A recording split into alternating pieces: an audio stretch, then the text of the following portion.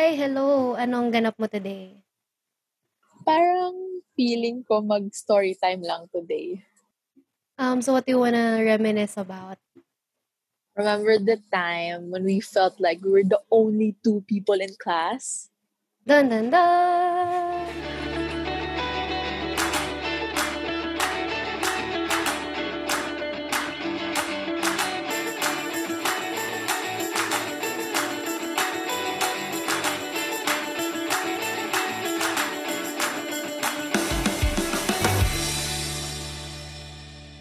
So, we went to this class kasi favorite natin yung prof. Knowing na, oy, yes, it's gonna be hard. Kasi ito nga, this is the prof. But then we love her kasi she loves us. So parang sige na nga, whatever. Plus we need elective. So dahil doon, naging favorite natin siyang elective for our fourth year experience. So this elective is basically about commerce. We're commerce people. So basically it's research, data gathering, stuff like that. What we had to do is merong assigned na It's fieldwork. it's a class output, right? Mhm. Class output. Yeah, it's a class output siya. It started with groups, but at the end of the semester, It's a class project. out. Yeah, so dapat, 'di ba? Talagang Everyone each in the member class should, supposedly work, right? Tapos ang galing pa ng prof.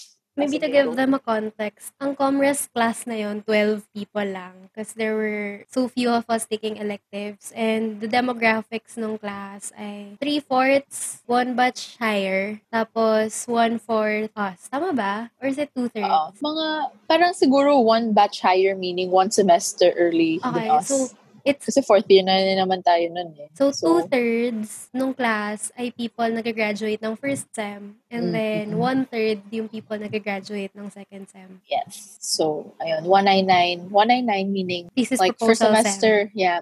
Yeah, and then 200 defense tuloy, like writing. Okay. So, ayun nga. Tapos kasi nga, favorite prof namin to. Sobrang galing niya as a prof, as in sobrang solid. You just wanna be her when you grow up. Yes, totoo. Na, as in at the start of the sem pa lang, na, as in prepare na niya, na make sure niya dapat lahat may gagawin. As in, may mga group, parang meron na siyang sinabi mga groups. Yeah, so we were first divided into 3 groups and then each group had a very specific part dun sa class project na assigned sa kanila. So, ideally, dapat lahat ng tao, all those 12 people will be working. Which isn't that hard kasi everyone had a specific task. And everyone, alam nila yung task ng isang yeah. And, kailangan mo yung output ng other groups besides your own to make sure that the class project actually works. So, that was the setup. That was the housekeeping part. But, kasi ito pa, yung mga groups na yon, dapat, ang goal ko talaga, sana magkasama na lang kami ni Carmela. Para, at least, since magkasama na kami most of the time, at least magkasama kami. But, dinivide kami to make sure na equally distributed yung people from different batches. So like, yung 1/3 na sabay-sabay nagti-thesis proposal, equally distributed across 3 groups. And then yung 2/3 na supposedly tinatapos na lang nila yung thesis nila and they're writing it up, they are also equally distributed. So parang merong 3:1 distribution per small group na yung 3 people nag-graduate na and then 1 na nagpo-propose pa lang ng thesis. And that system was put in place to ensure na pag na-busy yung isang batch, the other batch can pick up the slack. Diba? Ang smart nun eh. Parang like, ideally, yes, this could work. Tsaka na-figure out na rin nung prof na at one point talaga, one whole batch will stop producing outputs kasi busy sila. And siguro 2 weeks after that, yung ibang batch naman yung kasi we're all graduating students at that point. We're all, basta iba-iba lang ng date of graduation and iba-iba yung level or yung kung gaano kabigat yung academic workload at that point. Yeah. Tsaka gets naman ng prof na elective lang siya. So, syempre, hindi siya masyado... Hindi siya makademand. Hindi siya top priority ng estudyante. But then, everything went downhill. And eventually... Parang kaming dalawa na lang talaga yung nagtrabaho for the whole class. At multiple points. Kasi parang naghihintay lang sila nang sabihin ko anong gagawin nila. But then, commerce sila. Tsaka thesis na sila. So, dapat alam na nila gagawin na nila. maybe to put a bit more perspective into that, no? So, it wasn't our first class being in a batch that's higher than ours, na alam naming mas busy sila. Gets namin yun. Pero I guess, we were hoping na yung same level or standard of work na we're used to, na kaming dalawa. For example, sabi ko we were a group of 5, yung nag-mid-year. There's this standard of work na hindi siya na-meet nung join kami with the batch na 1 sem ahead of us. So, di ba dapat second sem kami first sem kami gagraduate ng 2021 and then we were accelerated for lack of a better term. So, very few people dun sa previous batch, yung sa batch na kasabay naming graduate ngayon, yung na-meet yung standard ng work ethic and effort na ipinoproduce for this kind of group work, which is really dependent on group works. And then, so we were expecting na matino magtrabaho kasi higher batch sila, na pagdaanan na nila lahat ng pinagdaanan namin. Alam na nila yung i-expect. Siguro naman marunong na silang mag-prioritize. We were so wrong. I don't know about you, pero yun talaga yung, like for me, yun yung expectation ko going into that class. Because it's the class of that prof. That prof is, siya lang yung nag-handle ng class na yun. And meron siyang high standard for her students, yun right? Pa, exactly, yes. She's a very extra prof, which is why we love her kasi we're extra people when it comes to ACADS and group work. But like, she has this set standard and then alam naming na-handle na nung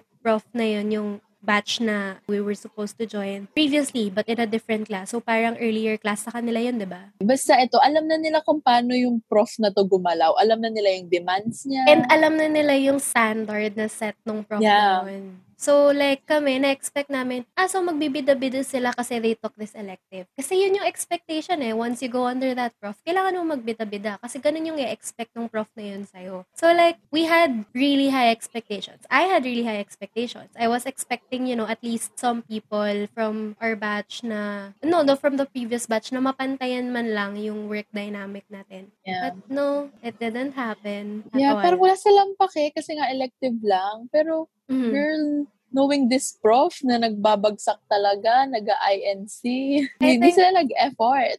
May na-incomplete ako sa kanya nung 165. See, diba? Exactly. She couldn't find yung qualitative exercise ko. So, I had to pass that to her to get the grade. But so, super easy naman. As in, na-incomplete lang niya because she wanted to see if I made an effort for that particular requirement. But yung thing kasi with that prof, and he's very particular about the outputs of her students. So, gawin mo na lahat, wag mo lang siyang ma-disappoint. And at that point, mas stressed pa kami ni Chloe dun sa class na yon. Kaya sa thesis namin. Sobrang chill ng thesis namin. Sobrang chill namin compared to that class. Lalo na yung middle part of the sem. Kasi struggle lang naman talaga when you're starting Anong topic ba yung ma-approve? Matutupad ba yung pangarap mong research topic? So, yun lang naman yung struggle with thesis proposal. Yung first stages. Yung getting approval and getting direction. Pero dun talaga sa class na yun, parang kahit i-forsake mo na yung thesis proposal mo, wag mo lang i-forsake yung class na yun para hindi mo ma-disappoint yung prof. Nandun kami sa level na yun. Like, leading to midterms, tapos towards the end. Yun. Halos, yun. Parang ayaw naman naming mag-brag, pero parang kami na lang yung nag-take ng leadership dun sa class na yun because no one really was stepping up to put everyone into, hello. So, may ganito tayong output, sinong gagawa nito? Yun na yung nakakainis doon kasi parang, di mo naman kailangan sana supposedly mag-take ng leadership role kasi especially the younger batch. Tsaka si ma'am na basically nag-delegate ng task for us. So, just gotta do your responsibility. Yeah. Alam mo, kwento na lang natin kung ano yung feelings natin during the whole thing. Oh my gosh. Let's just go into that. Kasi ang dami nating nabigay na context, but I don't think we're doing it justice because we can't name drop, we can't rage.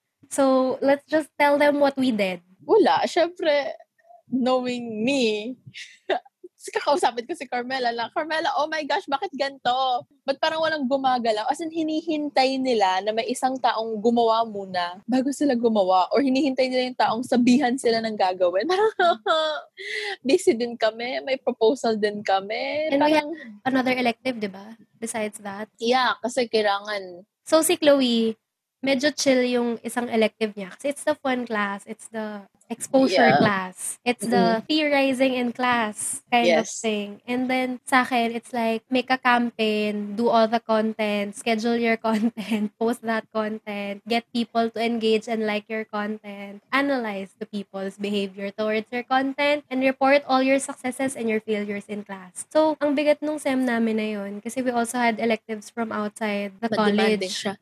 Yeah, oo. Meron pa akong everyday language class. Oh yeah, kasi you did 6 units of language that SEM, diba? And I took the 3 units of higher language that SEM din. So parang kami, yung pinaka-chill na class namin at that point was our thesis proposal class. That was the general picture of the SEM. Thesis proposal class yung pinaka-chill sa amin. Okay lang sa amin if mapahiya kami doon, if bumagsak kami doon. Kasi we know what to do. It's very easy na eh. You just have to put in the work. Pero for this class, it's a fieldworks class. Pero before you do fieldwork, you have to prepare a lot of things. So, you have to identify saan ka ba mag-fieldwork? Ilang tao bang kakatukin mo? Ilang araw kayo mag-fieldwork? Saan-saan ba yung mga yan? How do you get permissions pati from the government officials? Kasi you had to introduce yourself. Hindi ka naman pwedeng pumunta sa barangay at mangangatok na lang ng tao and saying, hi, we're doing this. Please participate. So, there are a lot of hoops we had to go through. And throughout all those hoops, consistently, nadidisappoint yung prof. Kasi parang nag-e-effort lang yung mga tao during class time. And a lot of the prep work's really done outside of class. Totoo. Tsaka yung prof na to, hindi mo naman kailangan maging sobrang galing. Basta pakita mong nagtatry ka, she would love you. And as long as you show initiative, she'd really love you. Like, ma'am, what if we try ganito? Kasi baka this might work. And she really likes that. She's so open to input. And here's the thing. She negotiates everything with the class. So the whole class has to agree during class time before every decision gets implemented. And alam mo yung nag-agree sila and they're committing to do work and then they don't do it. And then the prof just ends up disappointed. And kami ni Chloe were like, so tayo na lang ba gagawa nito? Kasi, you know, there are 12 people in class but like, it seems like only 2 people care outside of class. Parang hindi nila kasi pinaprioritize yung class na yun. Hindi lang parang, hindi talaga nila pinaprioritize. So, yung mga deadline namin, sobrang close to the deadline. Parang yung kailan siya gagawin, sobrang, you do it the day before. Or like the morning. The morning before the class. Parang ganun yung nangyayari. And the prof really didn't like. She knows when something's rushed. She really knows the quality of the work. Pati na ginagawa namin kasi na-handle na niya kami. So, alam niya pag pinag-effortan siya pag hindi. And then at one point, parang nung padulo na nung class, Chloe and I were like, okay, we're gonna do all of this. You guys, hanap kayo dito sa little task. You do it. And then, you can do it until then. Pero kami ni Chloe, meron kaming internal na, okay, if nobody does this by this time, let's do it.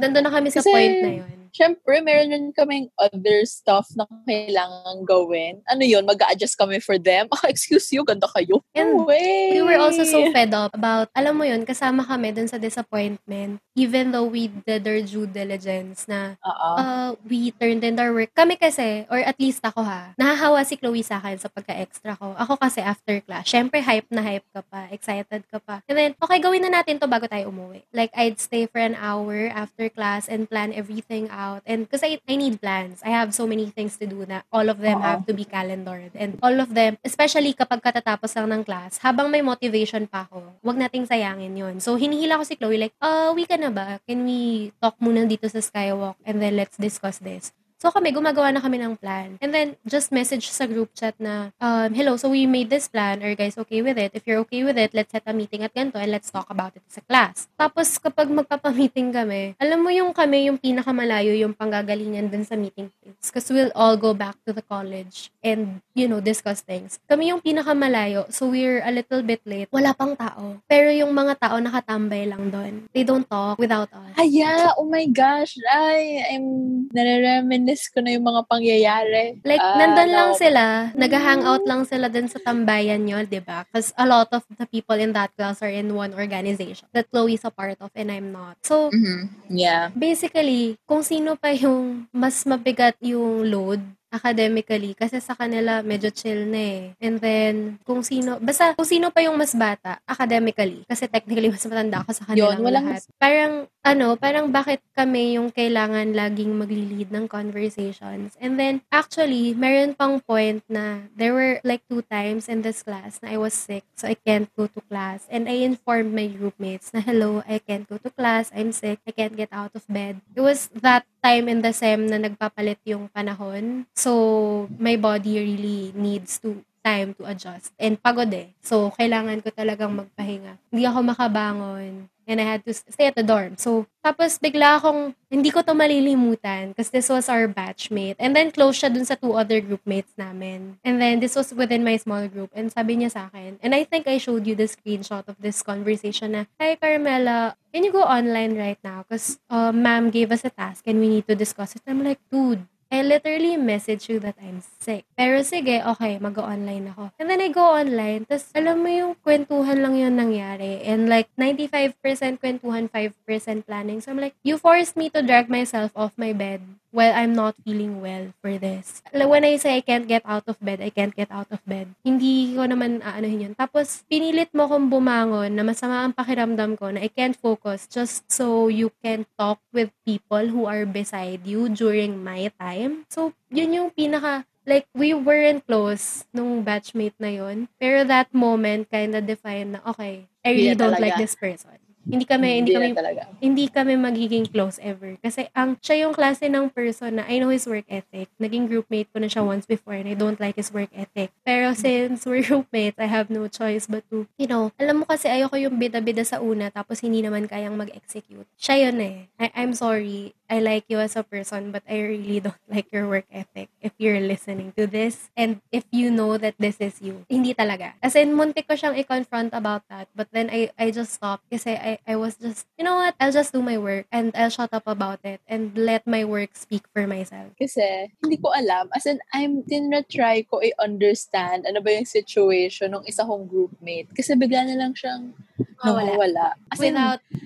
Without any pasabi. Tapos kapag follow-up, hindi nyo makontakt, diba? Oo, as in, hindi siya nagpaparamdam. Di lang siya nagsasabi na, wait, busy ako or wait. I'm not feeling okay. Oo. As in, mga ilang na max out na niya ata rin yung cuts niya eh. Dumating sa point, diba, na the prof actually asked you, her groupmates, na I've seen her kasi she hasn't gotten this from the office. I'm like, So, di ko alam kung dinrap niya ba yung class na yon or anything. Kasi nung una, nung nagsiset kami ng mga meetings, nag-a-attend siya. And nag-a-agree siya, diba? So, nag-a-agree siya.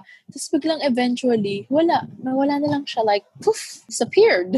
Magical, diba? So, sobrang bagal namin mag-move. As in naghihintayan talaga. Pero kasi, tinry ko na lang i-understand kasi lahat sila, 200. Ayun, that's the story. Di ko alam kung bakit hindi nila ifo-focus yung major nila. Yun naman yung, basically that's what you're gonna do after you graduate. Well, it's easy uno, pero so ayun, I don't like kasi feeling ko kapag makakadrop ako ng name anytime soon. Actually, di ko alam, finorget ko na siya ngayon. As in, nung kapag kinukwento mo, tapos iniisip ko kung ano ba yung mga instance na yun, dun ko lang nare-remember. Tsaka na parang, oh my God, tapos nafe-feel ko yung galit ko na like, nagbo-boil pataas. Ito yung thing, sa group ni Chloe, siya yung gumagawa. Kasi walang gumagawa. Sa group ko, merong mga umaako ng gagawin and since I was, focusing on other stuff that time, kasi ako rin yung nagbubuhat in another class eh. Ako kung anong matira kukunin ko. Pero kapag nakita ko na yung standard of work nila, sobrang, yun, magsisimula sila ng doc and then they're gonna input. And then yung output is something a high school person would not do. Kasi ganun ka sa, like, the grammar is off, the structure is off, everything's so off. So I have to redo everything. Oo. Okay. Tapos, ito pa yung angst ko dun sa group na yun. Kasi close yung tatlo. Orgmates sila eh. Chummy-chummy sila.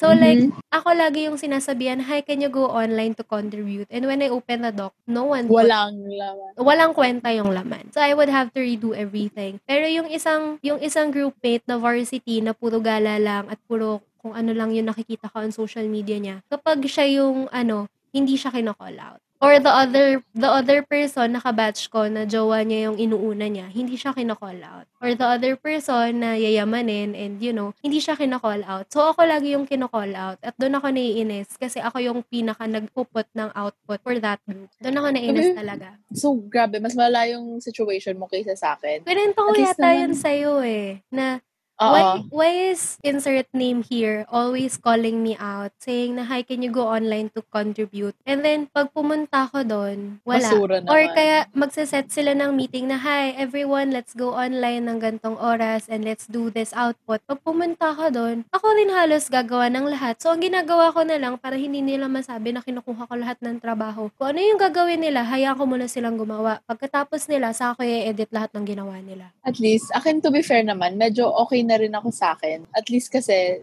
nagtutry naman sila. Kasi lang sobrang bagal lang namin at sobrang relax for my liking. Mm-hmm. Pero at least, yun din.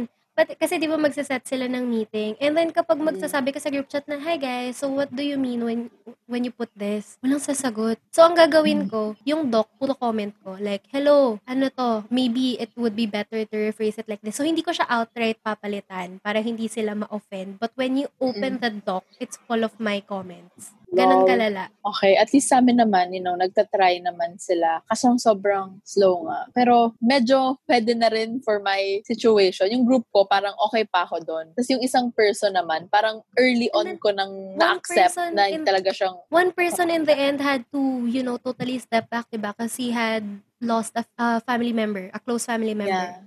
So, at that point, ikaw na lang talaga yung representative ng group. Uy, hindi ako group na yun. Ay, hindi ko siya groupmate, no. Sobrang slow lang talaga. Sobrang slow lang ng progress namin. Pero okay naman na sila. Parang, alam mo yun, pwede na. Pwede na. Yun, pwede na. So, yun yung nangyari sa small groups namin. And feeling ko mas stress ako nung as a class na.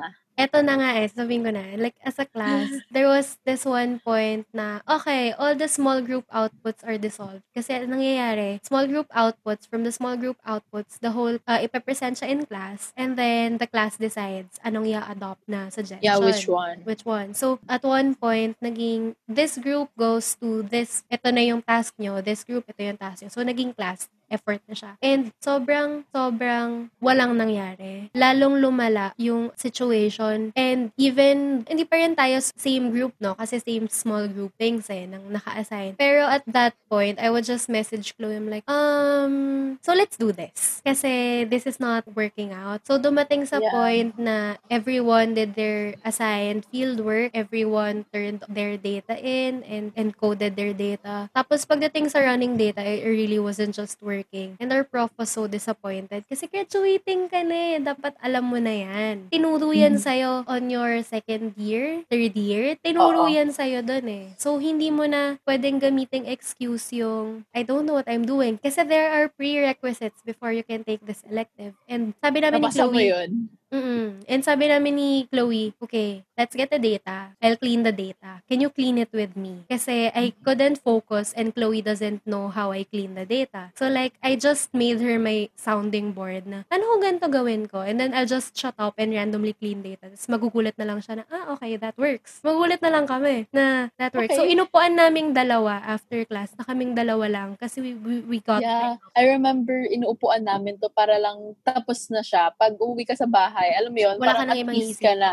So, nilinis namin yung buong dataset, which is so frustrating because the class had guidelines how to encode the data, make the dataset. In the first place, I think tayo na yung gumawa ng dataset, di ba? Oo. Tayong dalawa. Group nyo yun Pero, hindi kami magka-group ni Lester. Kami ata yun. Yung data transformation. Pero I made very specific because I'm very anal about data. I want a clean data set. So if you give me, lalo na kapag ako mismo kumukuha ng data, from the preparation of the data set pa lang, I leave clean instructions na this is how you encode your data. And then pag na-encode na yung data, so this is what this variable is. This is how you transform this variable para magamit mo siya. And then I left very clean instructions. We did the data treatment. Tayong dalawa yung gumawa nun Oo pala. Sila yung kung paano mo encoding, kung paano mo i-code. Technically, ginawa nila yon after natin gawin yung dataset. So tayo pa rin yun. Kasi tinignan lang nila kung paano natin sinetop yung file.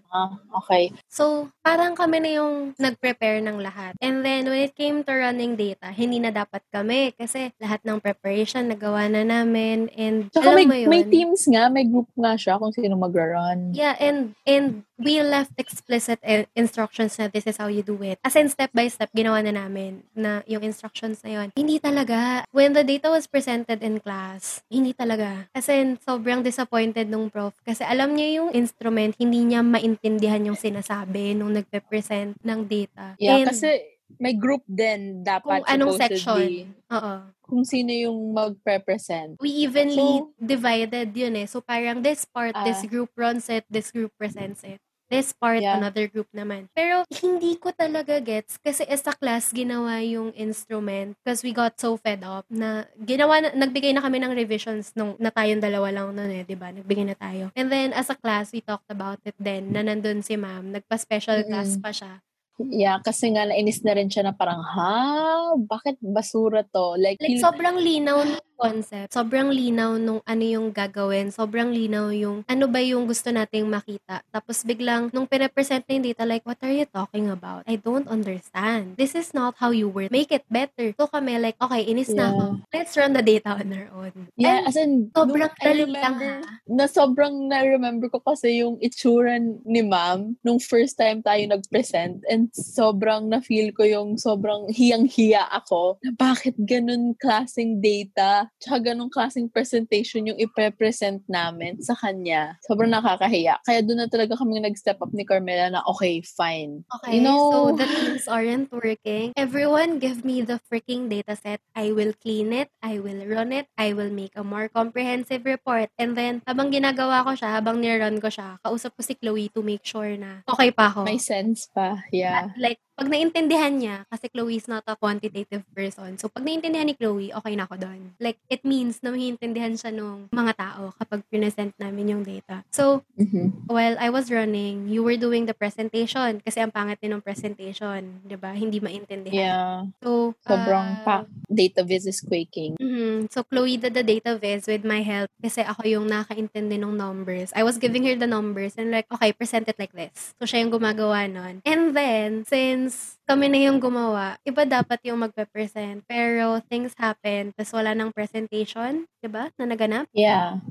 Wala nang presentation. There was supposedly a public presentation. Na-cancel yon. And then, we volunteered someone from our respective groups na, hey, present nyo naman. Ginawa na namin. Nasa PowerPoint na lahat. So, they did that. And then, since, basta yun, the next SEM, the second SEM, yung thesis SEM na namin, we were invited as freaking resource speakers. And deserve for the same class. For that same class. Para lang ma-explain dun sa next class kung ano yung ginawa namin, where we went wrong, what not to do, and what we found out. So, girl, yung in-invite tayo as resource persons, I'm like, okay, I will cut a class for this. Kasi no one knows the data better than us. Kasi kami lang talaga yung nag-effort. So, kahit na may ibang available, hindi kami papayag. And wala mas pa na lang may gusto. So, we're like, okay, panindigan na natin to. Kasi tayong gumawa, tayong naghirap. Tapos ito pa pala, we had peer eval. And then, sobrang napuno na ako to the point na I left scathing evals for some people. And then, at one point, I put comments in the peer evals na, this is my rating. Because this person only did this, hindi niya ginawa to, may ganito siyang bad habits. Next person, I did that for the entire class. I justified my evals. Kasi normally you just put your evals, you just put your numbers, you just average them and the prof takes that into consideration. And I'm like, I had to explain. And then, dun sa email body, I'm like, ma'am, I'm so sorry. This is like 10 pages long. Like, I know it's not supposed to be this long, but the class is not working. Hindi na nagagawa yung trabaho and I have to vent out kasi I feel like it's so unfair na dalawang tao lang yung gumagawa in a class of 12.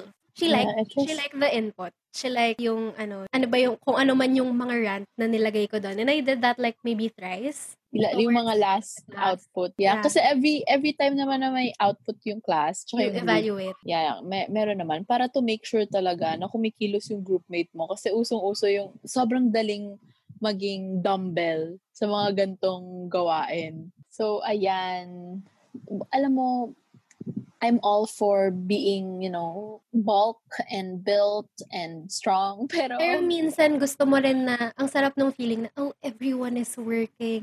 So like, after nung class na hindi na kami magkakagrupong 5, I'm like, I'm so freaking excited not to see your faces every day and talk to you every day because I'm so tired of you and your voices and your faces. Tapos like, wala pang 2 months after that, nung hindi na kami magkakagrupo and we were split up, I'm like, guys, miss ko na kayo. Parang joke lang pala. Oo, na-miss ko yung lahat kayo nagtatrabaho. Tapos, bigla na lang mawawala. So, speaking of bigla na lang mawawala, we have another story for you. So, ako na magkukwento kasi feel ko magagalit ka na naman eh. So, it was the class 1 sem before this. So, it was a class with that same prof. It was the first time we had her as a prof. And then, we were split into groups based on grade from all the prerequisites, right? So, parang binalanse niya. Yung magagaling sa quants, hindi pwedeng in one groups. Evenly distributed. Yung magagaling sa quants, evenly distributed. And then yung mga people in between, evenly distributed. That was how she did it. I remember that's why she asked for a grade. Oh, okay. So, paano tayo okay, sige, okay.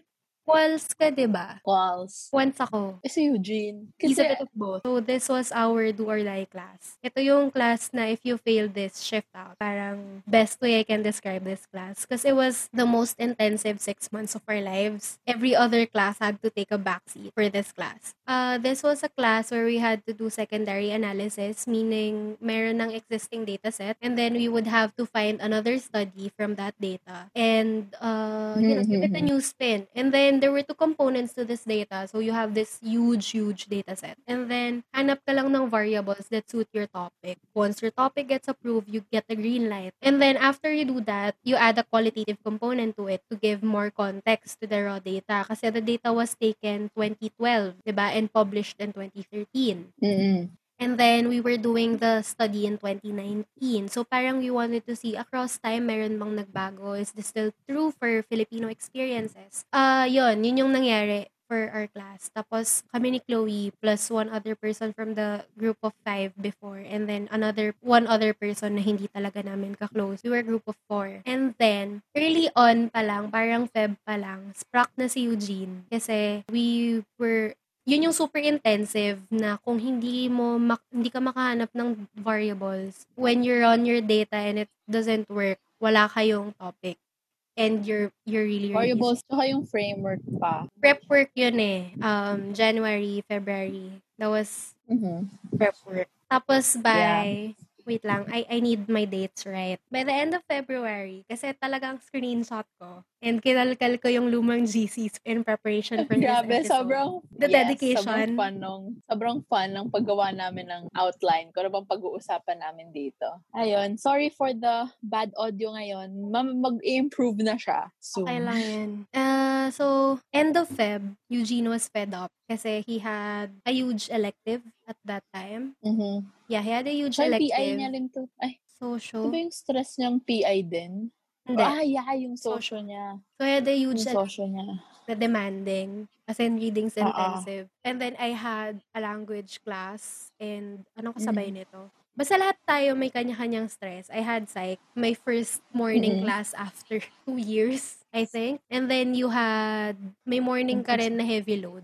Meron akong Phil 40 ata nito. Phil 40 ba nga? Anyway, to summarize. Sige, go. Basta, hindi naman siya... I can't remember which classes went together anymore. Basta yun. Basta, eto kasi, sobrang heavy nitong class na... You forsake all other classes for this class. Yun yung... Yeah, kasi nga it's a major. Yeah. It's not an elective. Kasi major siya. Yeah, major class siya. Tapos yung prof, sobrang... She knows her thing. She wants you to really push your limit and give quality, almost perfect work. She's expecting perfection. Yes. She's expecting perfection and you just had to find a way to make perfection. Yeah. So, you have to try. So, basically, ang context nito, this particular moment, there was a confrontation in the group and I was so happy because it was a long time coming. It was only 2 months by then. A month and a half, 2 months by then. Pero, Eugene has had enough. And when Eugene has had enough, it means na sobra na talaga. Mas mabait si Eugene kesa sa akin. Pero mas madali akong magpatawad. Yun eh. Si Chloe talaga, as in, pag si Chloe at si Eugene na yung nainis, alam mong malala na yung ginawa mo. So, Chloe had to take a step back that night kasi hindi kami natulog. Mga 3-4 a.m. na kami natulog. Because... Basta every week na to, umuwi kami ng late. Mga 9. Kami nag-close ng college namin. And then by 10, we have to go online and talk to each other again just to finish the task. And then, so Chloe, hindi na siya nakapasok the day after kasi she had migraines. We all had 8 a.m. or 10 a.m. classes. And this was a big thing for me because I hadn't had a class before 11:30 or 1 p.m. for the past 2 years kasi hindi ko talaga kaya. And then, this other person, this fourth group mate, she was like, just gone. So if you see that there are 2 group chats. I'm sorry if you're hearing this now, but there are 2 group chats. There's one group chat na lahat kami. And then there's another group chat na kapag feeling namin na flood na yung group chat na lahat kami, merong group chat na 3 lang kami. So yung group chat na 3 lang kami, that's where we ran. Na, this person's not helping. Wala na naman this person. Sige, wait. I'll go to the other group chat, tag ko siya, like ask her how she's doing, no replies. And then, pag may isa sa amin, mostly Chloe or Eugene, na nakakita on Facebook na she's posting about her interests and things that, make her happy when we were supposed to be doing group work. And hindi na nga siya nagpapakita dun sa meetings, diba? Or maaga siyang umaalis, tas hindi siya nagme-message pag nakauwi na siya. So, medyo toxic yung work environment namin, pero it was necessary to, maging ganun kababad para matapos, kasi sobrang daming gagawin. To meet the, to meet the deadline.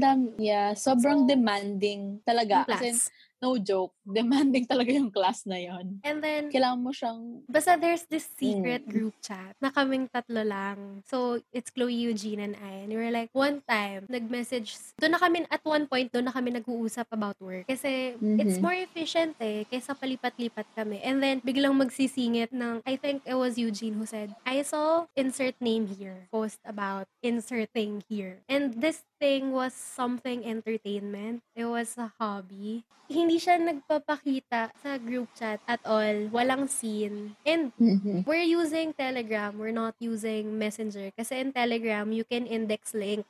And sometimes we need to search for links and files and all that. So, we are using that for its indexing capabilities. Commercial, please Telegram, sponsor us. Baka naman. Buong college life po namin. Kayo nag-sell pa ng college life namin. So, baka loyal naman, po kami sa inyo. Baka naman kasi gusto nyo ring, make us happy and be a bigger part in our adult lives post-grad. So, please sponsor us, Telegram. But, here's the thing pa. When she does show up in the document, makikita ko siyang nag-hover. Kasi di ba in Google Docs, you can see the people na nagtatype. And I did this thing na naka-restrict yung document to our 4 emails. So, I can see the person and not anonymous panda, anonymous leopard. Ayoko nang ganun kasi ayoko manghula kung sino si anonymous leopard na nag-edit ng gantong part. Can you please stop editing that because I'm doing that? So, ang ginawa ko, guys, give me your emails. I'll restrict the document so I can see exactly who is editing what part. And at that point, meron kaming, sige, ako na mag-edit ng gantong part. Okay, sige, I'll do this. And then siya, wala talaga siyang ginagawa. So, iniiwan naman namin ng trabaho. Pero, alam mo yung kapag malapit ng mag-deadline, tapos hindi pa rin siya gumagawa, we're forced to pick up her slack and do the work. When she does show up dun sa document, so I'm doing a paragraph. And I'm very anal about my grammar and how it's phrased and make sure na it's the way the prof wants it. Because that's the way I write. Ang proof nun is, hinihintay kami ni Carmela matapos lahat so siya mag-check lahat. Kasi I really, ayokong pakialaman habang ini-edit nila kasi baka mamaya, yung itatype ko, mamaya pa pala nila itatype. So I just let them finish. And then I edit when everyone's asleep. Pero they let me sleep in. Parang yun yung trademark namin all throughout the years. I stay up until 6 a.m. and then I just message a group chat kung anong ginawa ko and what they need to look for when they wake up. They can sleep whatever time they want to sleep. And then, sila naman, gagawin nila yung comments or i-address nila yung comments ko once they're awake and I'm asleep. So, usually, I don't wake up before 11 a.m. or 12 p.m. So, nainis ako kasi ayaw na ayaw ko. At alam to nila, Chloe, na pag ako nag-e-edit, this was one of the rare times na nag-e-edit kaming sabay-sabay. Kasi usually, I contribute to the document last. Because I go top to bottom. How do I make this look like one person wrote it? And, everything to make it na parang hindi siya binasta. And then, this was one of the rare times na she was on the document. Everyone was on the document. And we were all chatting and typing. So, ang thing doon is, I was editing the paragraph. I was not yet done with my thought. And then, bigla siyang may edit sa taas. Tapos yung i-edit niya, mali rin naman yung thought, mali yung grammar kasi she doesn't know what I'm trying to say yet. Mali yung thought, labas na labas dun sa it's the wrong section. It's the complete wrong section for that. It was someone else's section and I'm like, so ang ginawa ko, I took out all that she did, kinuha ko ulit sa edit history ko ano yung tinype ko. And kita niya yun. Kasi I can see her moving on the dock. Kasi I was so pissed. And that was the... Hindi ko to alam. Oh my gosh, I didn't know this. Yeah, it was one of my most memorable moments with her. We were editing the proposal. Proposal. Proposal. Nandun ako sa theory. She doesn't know anything about the freaking theory. Yeah, kasi inangkin mo na yung theory nun eh. Kasi ako yung nakaintindi nun, di ba? At saka ako yung nakahanap ng framework. So I was writing that. She was editing me as I go. And I'm like, teka nga. Opens edit history, copies everything I did, pastes it over what she did. Kasi it was wrong. And she didn't know the theory because she doesn't go to meetings with us. See guys, ang point lang nito is, if hindi ka talaga sure, tsaka hindi mo lang talaga forte. Please ask. Or like, just, huwag mo na lang galawin. When someone is editing the doc, it's common courtesy not to edit the sentence before the one they're writing. Because you don't even know the complete thought yet. Yeah. And wag mong galawin kung hindi ikaw yung nag-dibs. Kaya may dibs. Wag mong galawin kung wala ka naman sa meeting at hindi mo alam yung pinag-usapan at yung consensus at yung sinabi ng prof as guidance. Because why? Why would you put your own input? You didn't even go to the freaking group meeting. Yeah. Dapat nag-hello ka na. Hello, what can I do? Yeah, or like, hello, ano pa ba yung pwede kong gawin? May naiwan pa ba kayong work for me? Or in what ways can I help? I would prefer that. Like, if kahit na hindi ka nakapagsabi na hindi ka makakapunta sa meeting, but if you try to be polite and ask for work na you can do and let other people guide you na, hey, so ito yung napag-usapan namin, this is how you can help. Kasi sila alam nila yung context eh. You don't. Yeah, mag-reach out ka na lang kasi responsibility mo yun. Kasi yung magbida-bida ka ng mali. Because I remember this one story and this wasn't our group at all. But for another class, for 120, remember experience ni Leia when she and Reg edited, like, na-edit na nila, ayos na, and then someone goes in the dead of night and changes everything and it was all wrong. Yeah. So, pag ipapasa nila, they were expecting na ayos na. And then, pag pinasa nila, biglang ang daming mali kasi may taong hindi naman alam yung context na nag-edit. So, please don't do that. Yes. At saka, okay lang naman. Maraming mga, things na mangyayari na hindi mo control. So, it's understandable na talaga may mga chances na hindi ka pupunta. Pero mag-effort ka lang. It's the effort that counts. And here's saka the responsibility thing. mo yun. If mawawala ka, lalo na kung unforeseen, please inform your groupmates. Okay lang na you're not there for every meeting if your schedule really doesn't allow for it. That's understandable because, you can't expect someone, specifically for class, you can't expect them na that class is gonna be their life. You can't demand that of people because you don't know their workload eh. But at the same time, lalo na when you're working and you're getting paid for your work and you're a professional now. So, you have to say in advance, at least, a few hours before, if you can't come or if you can't deliver, please tell them why na, hey, I have this emergency. Like, the best example na dyan, yung sinabi ko the previous episode, I think, na I wasn't able to go to my internship because I almost fainted dun sa Riles ng MRT. Yeah. And, all it took was one message sa HR. It was like an hour before I had to show up sa office or an hour and a half. And I told her, I'm sorry ma'am, hindi po ako kasi I have to go to the hospital, ganyan. And they were understandable. Pero,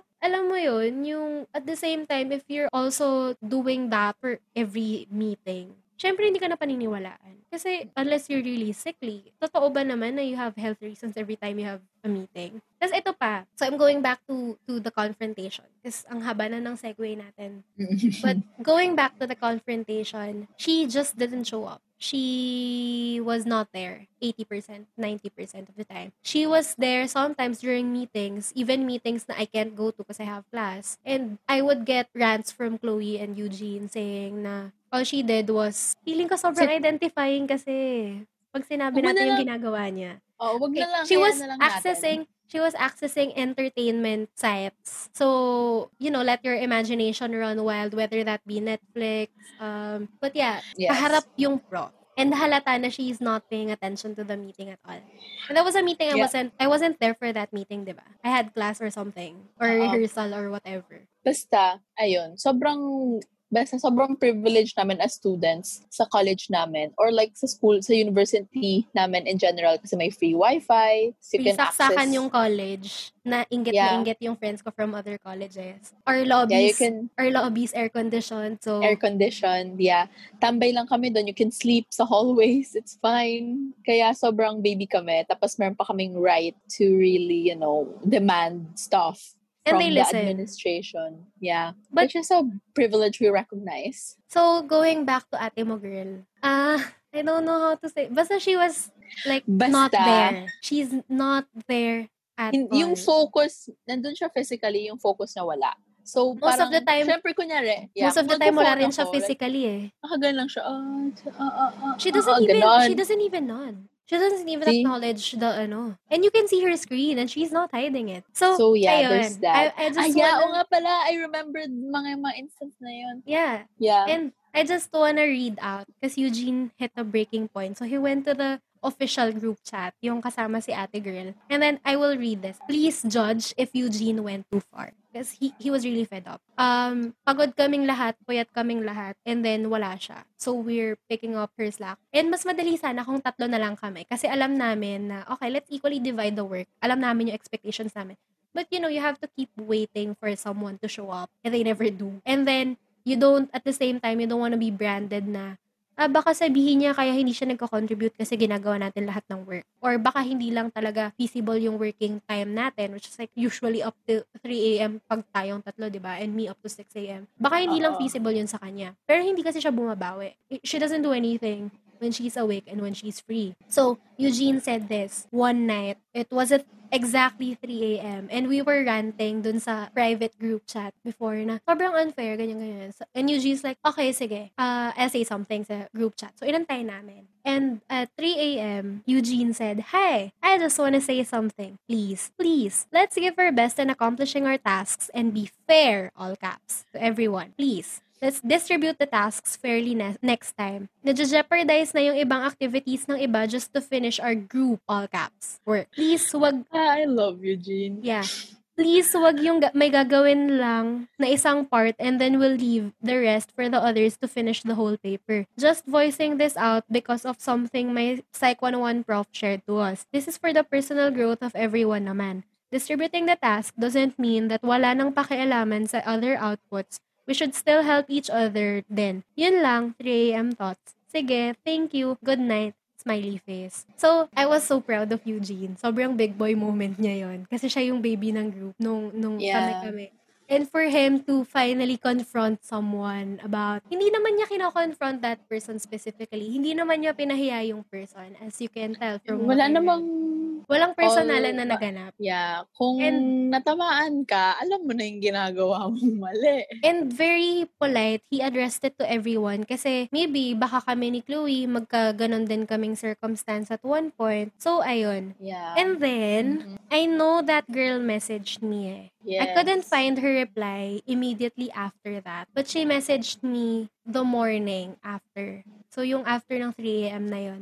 Sabi niya, kasi I asked her, hello, so we've been doing this. Can you do this part maybe? Kasi, I'm gonna sleep na kasi it's 6 a.m. and I have class pa rin at 10. And then, the other 2 are asleep pa kasi they have been staying up then and they have morning classes then. And then she replied to me in the mornings like, basta parang yung point nung message na is, bakit ako pinatatamaan ni Eugene? Bakit nung si Chloe hindi makakontribute, walang patama si Eugene? And then I had to say na, si Chloe hindi naka-contribute today because she was up all night and she had a migraine kasi wala siyang tulog. Hindi na siya nakapasok ng class kasi nga, pinatapos namin to. And, while we understand na hindi siguro conducive sa'yo yung time na to for group work, sana naman in the morning, like when you have free time, you do something. So, I said that to her. And then, she messaged back saying na, but I have to, ito yung hindi ko malilimutan. I told my mom this the other day na,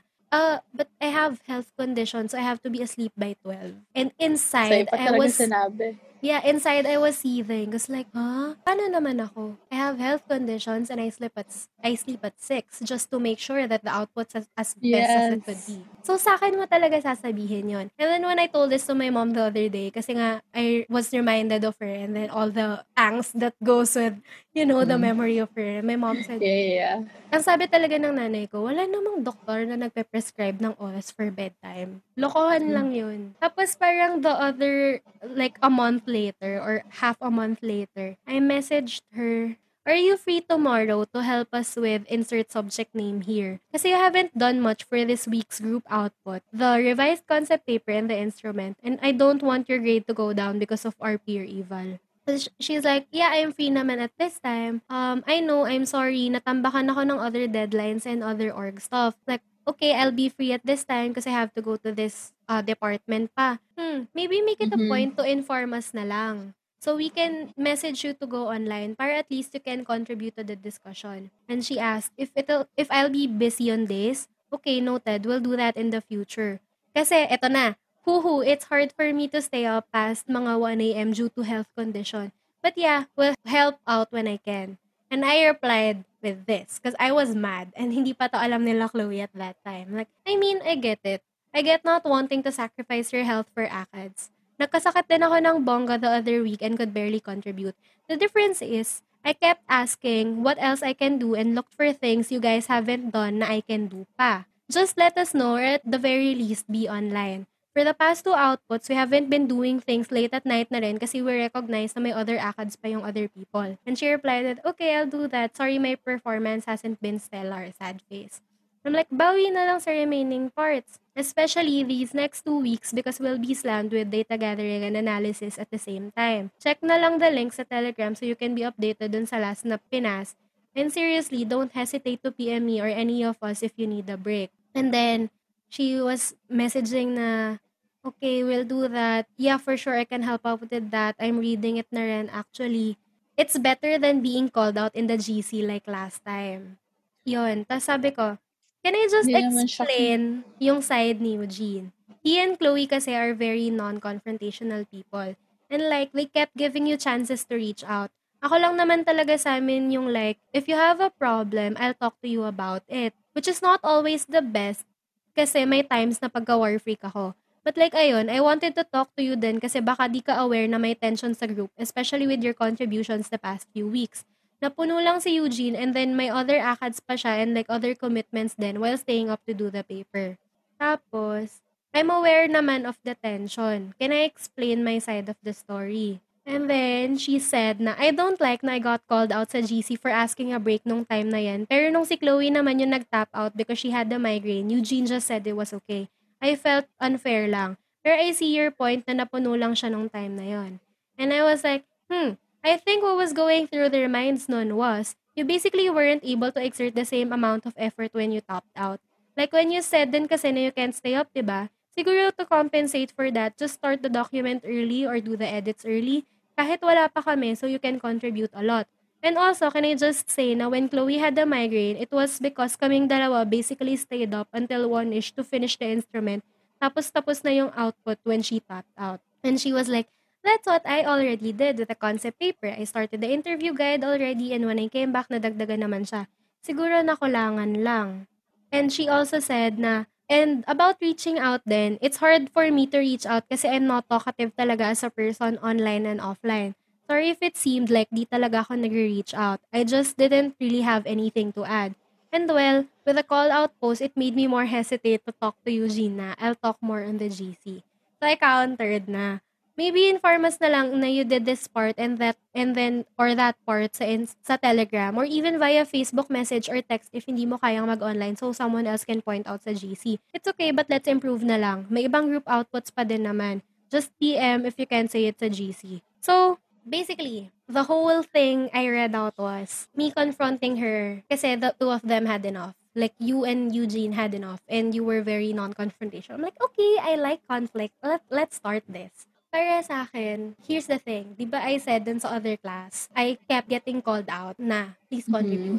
And for me, I felt that was unfair kasi other people, when, hindi valid yung reasons, they don't get called out. But what I did, especially since I learned from this class, was I messaged sa group chat, hello. So, I noticed nobody was doing the document yet. So, I started this and I did this.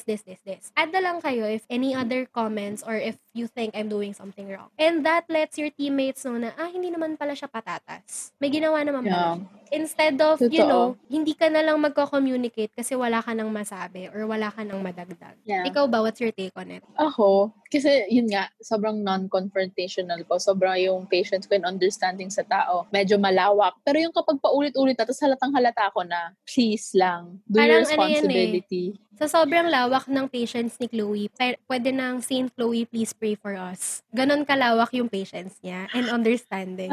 So, siya na yung pwede na siyang maging poster girl ng love and compassion. Okay, yung may ganon or yung may hawak na heart. Tapos yung ganon. Yan na lang kaya gawin ko thumbnail. Isa pa.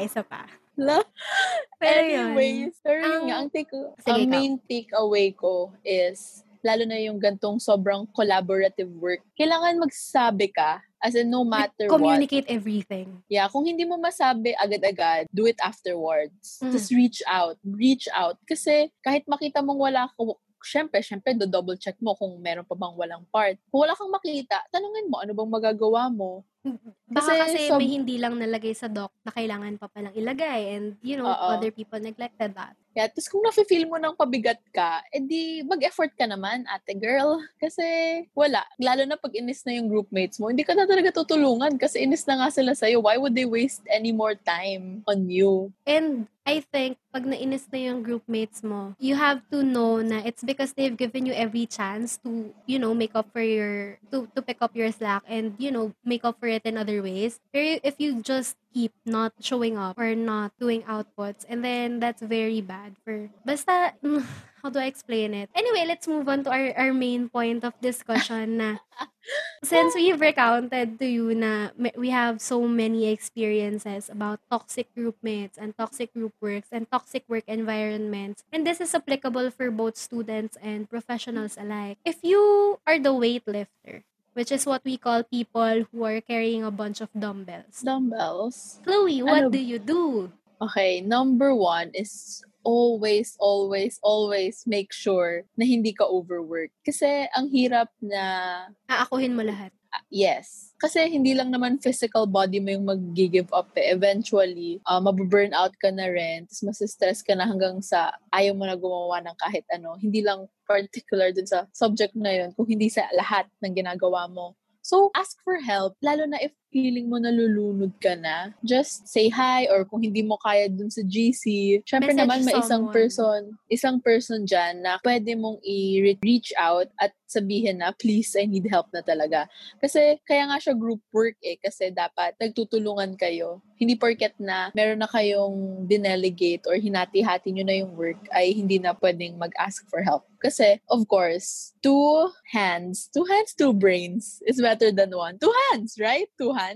To anything is better than one. See? To anything is better than one. And yun. Siguro kasi I know so many people na they don't really know, they're very lost pagdating sa group. Like kahit na nag-debs na or nag-task delegate na hindi nila alam kung paano gawin yung trabaho, it's not wrong to ask other people for help. Kasi you're improving yourself at the same time, you're improving the output for the group. So, akin mas okay nang magmukha kang stupid and aminin na hindi mo alam yung ginagawa mo than yung magmukha kang stupid at mukha kang nagmamarunong tapos hindi mo naman pala alam yung ginagawa. True. Parang mas gusto ko na rin yung maraming tanong yung isang tao. Yeah. Kasi grade ko rin naman kasama doon. Yeah. Kaysa sa gumagawa siyang mali naman pala.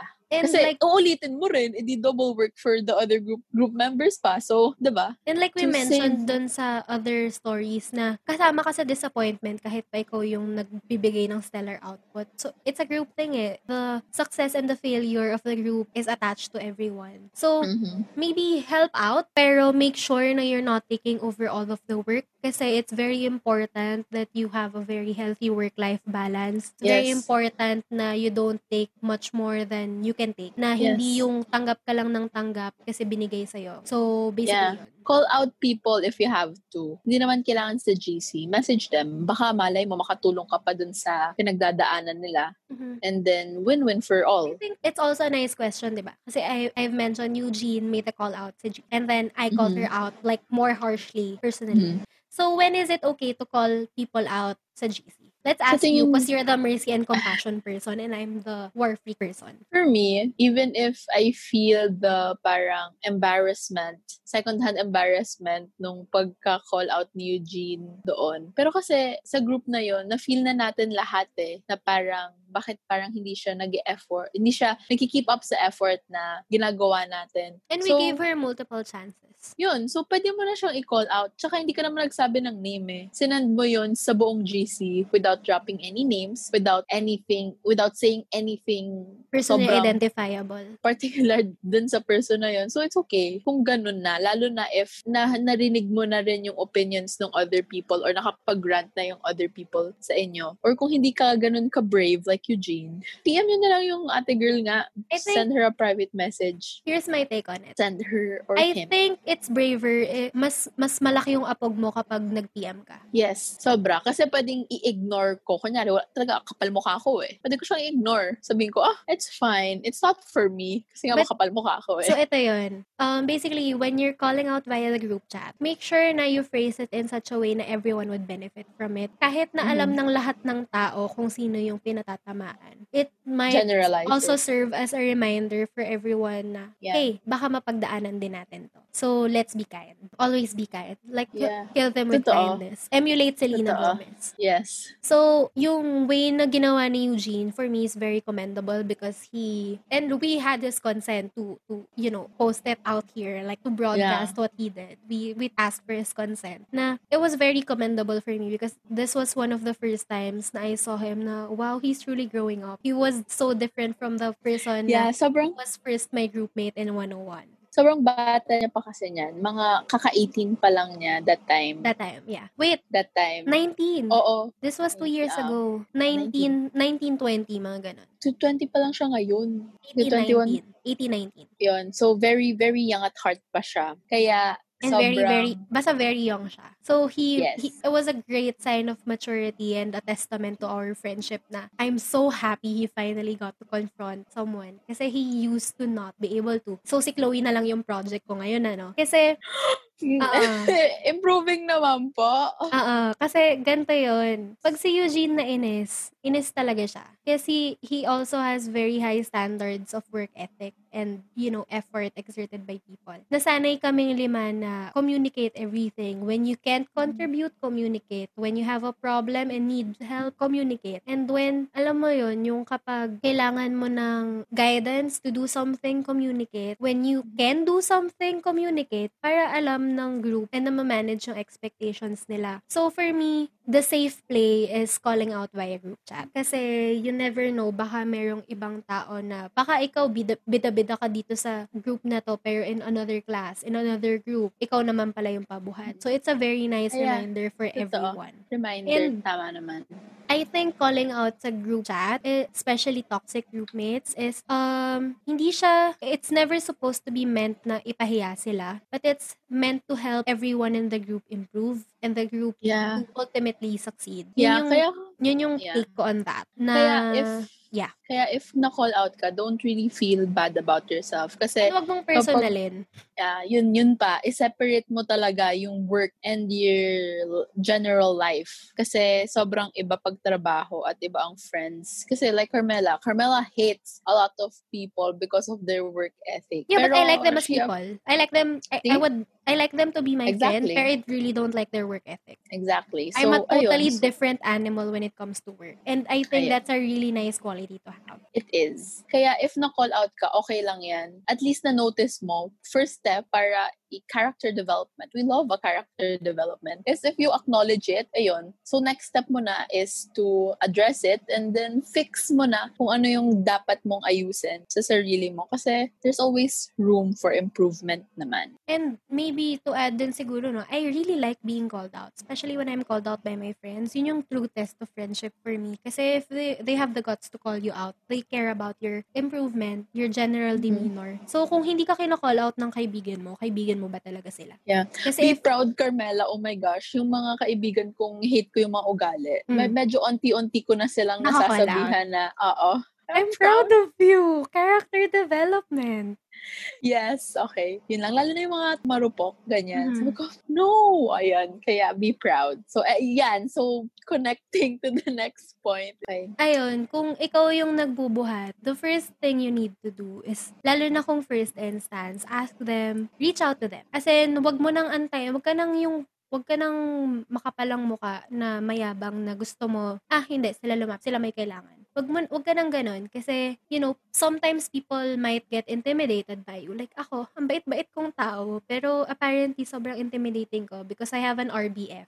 Yeah, tsaka iba talaga si Carmela kapag work pinag-uusapan. I become a different animal. As in, hindi kami friends kapag work. Kapag feeling work, mo, wala akong sinisino. Kahit feeling kapatid mo, kita, kahit friend kita, even if we've been friends for 10 years, plus, even if magkakilala tayo since childhood, even if you're my parent, kapag you're doing something about work, I will call you out. So there's that. That's a good quality to have kasi sobrang mawawala yung impulsive decisions and impulsive words na sinasabi mo sa mga tao kapag nasa-separate mo yung work and your life. Personal life. And ayun, going back to reaching out first, yun nga, baka kasi nahihiya lang. Like, yung case namin dun sa second story, nahihiya lang talaga siya kasi she doesn't know what to contribute pa. Mm-hmm. She doesn't know if we needed anything else. Kasi it's like, the problem with us is, combine anyone dun sa 5 and we're a machine. We become a machine. Like, we're so efficient. We know what the other needs. We don't have to talk about it sometimes and kaya siyang gawin. Like, we have our very own lexicon. And I think it's because of the trauma we shared while, doing some of our earlier majors. Pero if you're an outsider, tapos papasok ka sa group dynamic namin, intimidating siya. I recognize that. Mm-hmm. Na kasi tayong tatlo, sobrang halos one mind na tayo when it comes to work. We have our set process in place. We have our set protocols. Pala. And it's kind of hard. To be fair then, hindi ko napansin nga na, hindi ko na-recognize na maybe na-intimidate siya sa ating tatlo na sobrang close natin. Parang pag-work, matic na like we're not kung anong friends. Gagawin. We become a machine. And then, maybe it was also intimidating then for her to keep up kasi baka hindi siya sanay sa ganong standard. And the thing with us is we always hold ourselves to higher standard than everybody else. Because we expect the best output from ourselves. And, if hindi ka aware doon, you have to ask them, baka may problems na nag-interfere with their work. You don't know their personal life, their circumstances. So, always reach out. And, this is one thing that I will always say. I love confrontation. Kasi for me, sometimes there are underlying tensions na you just don't address. Specifically in a group environment. And when you confront someone about it and you air out your differences, and kung pareho kayong open-minded, kasi merong mga taong pag kino-confront mo, sobrang pinipersonal nila. And I hate those kind of people. Like, it's a no for me. Like, ako, gustong-gusto kong kino-call out ako at kino-confront ako when I'm doing something na hindi pala okay sa paningin ng ibang tao. Kasi iba yung context nila. And that's okay. That's fine with me. Pero, for me talaga, if you don't confront people na, who's causing the team to be dragged down, or basta if you don't address the root of your problem, and by that I mean confronting that person or that group of people or that team, hindi nyo ma-resolve yung conflict. Kasi as long as, kapag hindi nyo pa ina-acknowledge yung conflict, it does not exist. If hindi nyo pa ina-acknowledge na may problem, and baka hindi sila aware na may problem with them, hindi nila ma-address yun. So, for everyone to stay happy and, to finally be productive and efficient as a group, as a team, confrontation is key. But also be very careful how you confront people because you'd never know how they react. Ako, I'm always direct. I'm always war freak, and I'm prepared to lose that friendship over a confrontation. But if you're not prepared for that, maybe say it nicer, pero still get your point across. Don't bow down to them na parang, when they say, kasi ganito ako, you're like, okay, period. Pero, ako, kung, for example, ako si Chloe, na hindi ko kayang straight on mag-confront ng people, I would approach it siguro, hello, so we've been doing this group work and we've noticed na hindi ka masyado nakakontribute. Can you please contribute more? Kasi grade mo rin to, kahit na lahat tayo mapapahiya, it also affects you personally. And then, pag sinabi niya, kasi ganito, reasons. Like, okay, we'll take that into consideration. But have you tried, communicating that with the rest of the group? Kasi baka hindi ka lang namin naiintindihan. So, say it nicely. Pero, wag kang, okay, ang bigat naman pala ng pinagdadaanan niya, shut up na lang ako. When you're confronting someone, always try to get your message across the nicest way possible. And, if makapal talaga yung mukha nyo, like me, say it to their face na, hello, nagkukulang ka sa ganito. Maybe can you step up more? May matutulong ba ako to help you get there? Yes. So next. Parang it's a very delicate combination ng sampal tsaka himas likod. Yun talaga yung masasabi ko. Sampalin mo, pero himasin mo after. Yes, okay. So next is, para maiwasan rin tong mga dumbbells na to, at di ka maging weightlifter, is you have to be really good in delegating task. Huwag kang magmagaling. Like, yes, maraming tao talaga yung mahilig mag-ako ng work, lalo na kapag sobrang perfectionist nila na, ayan, yung katabi ko po dito somewhere, hindi pa yung katabi, yung kausap ko dito. Ayan, sobrang, yes, Carmela is proven na talaga, I know. I just try to keep up with her sometimes. Pero minsan kasi, same kami ng brain cell. So, Chloe, actually, hindi siya mahirap. Chloe taught me how to leave work for other people while also making sure that the quality of the work is not sacrificed. So, parang, kapag walang nagsistep up, or this is what I learned from you, na pag talagang wala nang magawa, or nagsasuffer na yung group, step up ka na, lalo na kung kaya mo naman. Or kung kahit hindi mo kaya pero willing ka, step up ka na. And then ask for support na, hello, baka pwede natin gawin to this way. Or wag mo kunin lahat. Kasi mag-assign ka na ng task sa ibang tao. Because you also have to know where your limit is. Yes. Girl, di ka superhero. Kahit anong gawin mo, hindi mo yan kaya lahat. Kasi in the end, kapag na-overwork ka, ma-burnout ka, goodbye life, goodbye you. I needed that today. Kasi I almost accepted a lot more tasks today. And then, see? Yeah. Oh my gosh. Carmela, no. Akala ko kaya kong pagsabay-sabayin. Kaso na-realize ko na, maybe it's not the best use of my time. And I might kill myself earlier for trying to do it all at the same time. Oh my gosh. Alam mo ba, Carmela, kaya nga minsan ako, kapag marami kang sinasabi, oo na lang ako. Pero hindi na kita dinadagdagan kasi nafe-feel ko na siya. Kaya, pause. That company, kaya nga pinasa ko na sa inyo eh. Next step coming from me is try to be more understanding. Like, yes, marami tayong, minsan kasi, lalo na kapag may napapasok mo na yung feelings mo at saka yung galit mo na talaga, ang hirap na isipin yung mga other external factors na nangyari sa tao. Pero alam mo yun, there's a big caveat to being understanding. Kasi, yun nga, as parating sinasabi sa akin ni Carmela, minsan kasi nagiging pushover ka na eh. Kapag masyado kang maraming binibigay na patience and understanding sa tao. So, ikaw yung perfect magsabi. So, what's the big caveat to this? Be understanding, but also be firm with your limits. So, kung kayo as a group, you decided na ito, hanggang dito lang natin siya pagbibigyan. Like, give them enough chances to, make up for it. Pero kapag sobrang tagal na at hindi talaga nag-improve, and then confront them about it. But also, be nice when confronting them. And do not confront them kapag sobrang emotional mo. Because it's always best to confront people once you have a clear head and an open mind. Yeah, kasi in the end, magiging, mo pa rin sila eh, constituent, tsaka workmate mo yun. So, isipin and you will mo, have may to tension. suffer their presence for another few months or another few years. Yeah. So, it's always best to preserve the relationship but also communicate na, hey, we're not satisfied with your performance. Would you please try to improve? It really pays to be nice. So, if hindi na talaga nag-work yung lahat, kahit talk to someone in authority. Yeah. Like, dun sa class one time, yung sa the other elective na kasabay nung class nung story 1. It took me over half a semester before I talked to the prof because I was the only one working on that subject. And, nagbubuhat ka ng group of 4 at pare-pareho kayo ng load. Alam mo yung load nila eh, kasi pare-pareho kayo ng load. And then, kung hindi mo i-escalate to after some time had passed, and you know na you're not in a position to do anything about it, then talk to someone who is. And make sure sure na hindi naman sobra-sobra si mercy and compassion and love and kindness. Kasi sinabihan talaga ako nung prof, bakit after midterms mo na sinabi sa akin, sana maaga nating na gawa ng paraan. So, yun. Everything is a careful balance. If na-realize mo na you're a dumbbell pala or pabigat ka pala or na-guilty ka ng konti kasi you've maybe done this once or twice before, what do you do naman? So, number 1, so what can you do? For your next group works, learn how to pull your weight. So, you already know kung ano yung weaknesses mo. Na, siguro na pasadahan na namin siya. Alam mo na yung weaknesses mo, alam mo kung saan ka nagkukulang, and alam mo yung strong points mo. So, maybe communicate that better dun sa next group work mo, next group mates mo. As in, be upfront with them about it. And pag sinabi mo agad yun in the first place, mas may intindihan ka pa nila. And it would lead to a stronger, better relationship and a group dynamic for the rest of the group. Yes.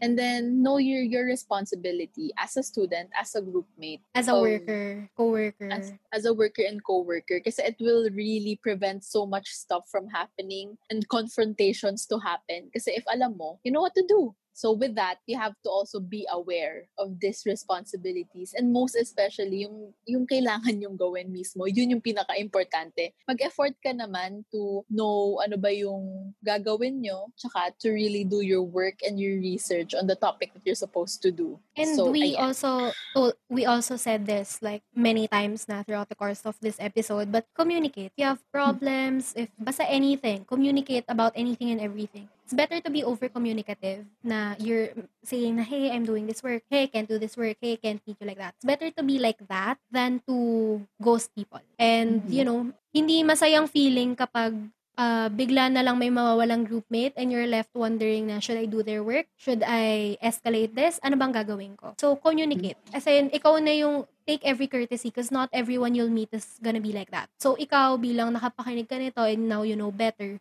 take the first step. Yes. So, ayun. So, communication talaga is a very important skill to learn as early as high school pa lang. Actually, elementary pa nga lang eh. Sobrang kailangan mo siyang i-hone and i-learn how to do. Kasi mahirap siya lalo na for a person like me na sobrang quiet at the corner, tsaka sa introverts. Pero it's a crucial thing kasi hindi mo lang naman yun kikailanganin sa school or sa mga group works. Kailanganin mo rin siya most especially lalo na kapag pupunta ka sa corporate world. And syempre, sa family mo na lang rin. Basically, it's really a crucial, important skill that you need to learn. And extra challenge of the episode. So if na-realize mo na dumbbell ka pala and naging pabuhat ka, reach out to your former groupmates. Kasi I've been a dumbbell for some classes then, given na I was graduating. So I can't always perform to the high standard that I expect myself to. So apologize to those people if you haven't yet. Yung mga groupmates na nagbuhat sa'yo, thank them profusely for getting you a good grade, for helping you pass. But also apologize. And, you know, maybe share updates na, by now, dahil sa experience na to, natulungan mo kong matutunan kung ano yung dapat at di ko dapat gawin. Ayun. So, para naman dyan sa mga strong na weightlifters, it's your time. This is your sign. Kailangan mo na sila i-call out. But, you know, again and again, as we've mentioned, be nice. It really pays to be nice. And hindi mo lang naman tinutulungan yung sarili mo. Tinutulungan mo rin siya. Tsaka yung buong group nyo. So, you know, isang good deed for the day. So, basically, that's it for this very, very long episode for this week. So if you want more episodes like this, more episodes on other topics na hindi pa namin na-cover, comment lang kayo, reach to us on our socials. Our handles are at Yugtoda Podcast for both Facebook page and our Instagram. Or you can comment down below if you're watching on YouTube. Yes, so don't forget to spread some validation because we need that validation by giving us a 5-star in Apple Podcasts and Google Podcasts. Subscribe, please subscribe to our podcast using your favorite platform, Apple Podcasts, Google Podcasts, Spotify, or Anchor. We're there. We got you. So if we're not on your, preferred podcast platform of choice, just let us know. We can make it happen. Yeah, so follow us nga Also, subscribe to our YouTube channel if you're on YouTube. You will see our faces there. Comment if you want to. If you've made it this far without exiting the podcast, comment down below. Ano ba maganda? Macho weightlifter. Yun. Comment down below, macho weightlifter, if you've reached this far. And, always turn on your notifications, subscribe, follow, so you get notified whenever we release new content. Please tune in to us next Monday as we discuss a topic that we've kind of alluded to in this episode. So we will be discussing knowing what you deserve and being firm about it. So we'll see you next Monday. Once again, this is Chloe and Carmela, and you've been listening to the Yugdok Podcast.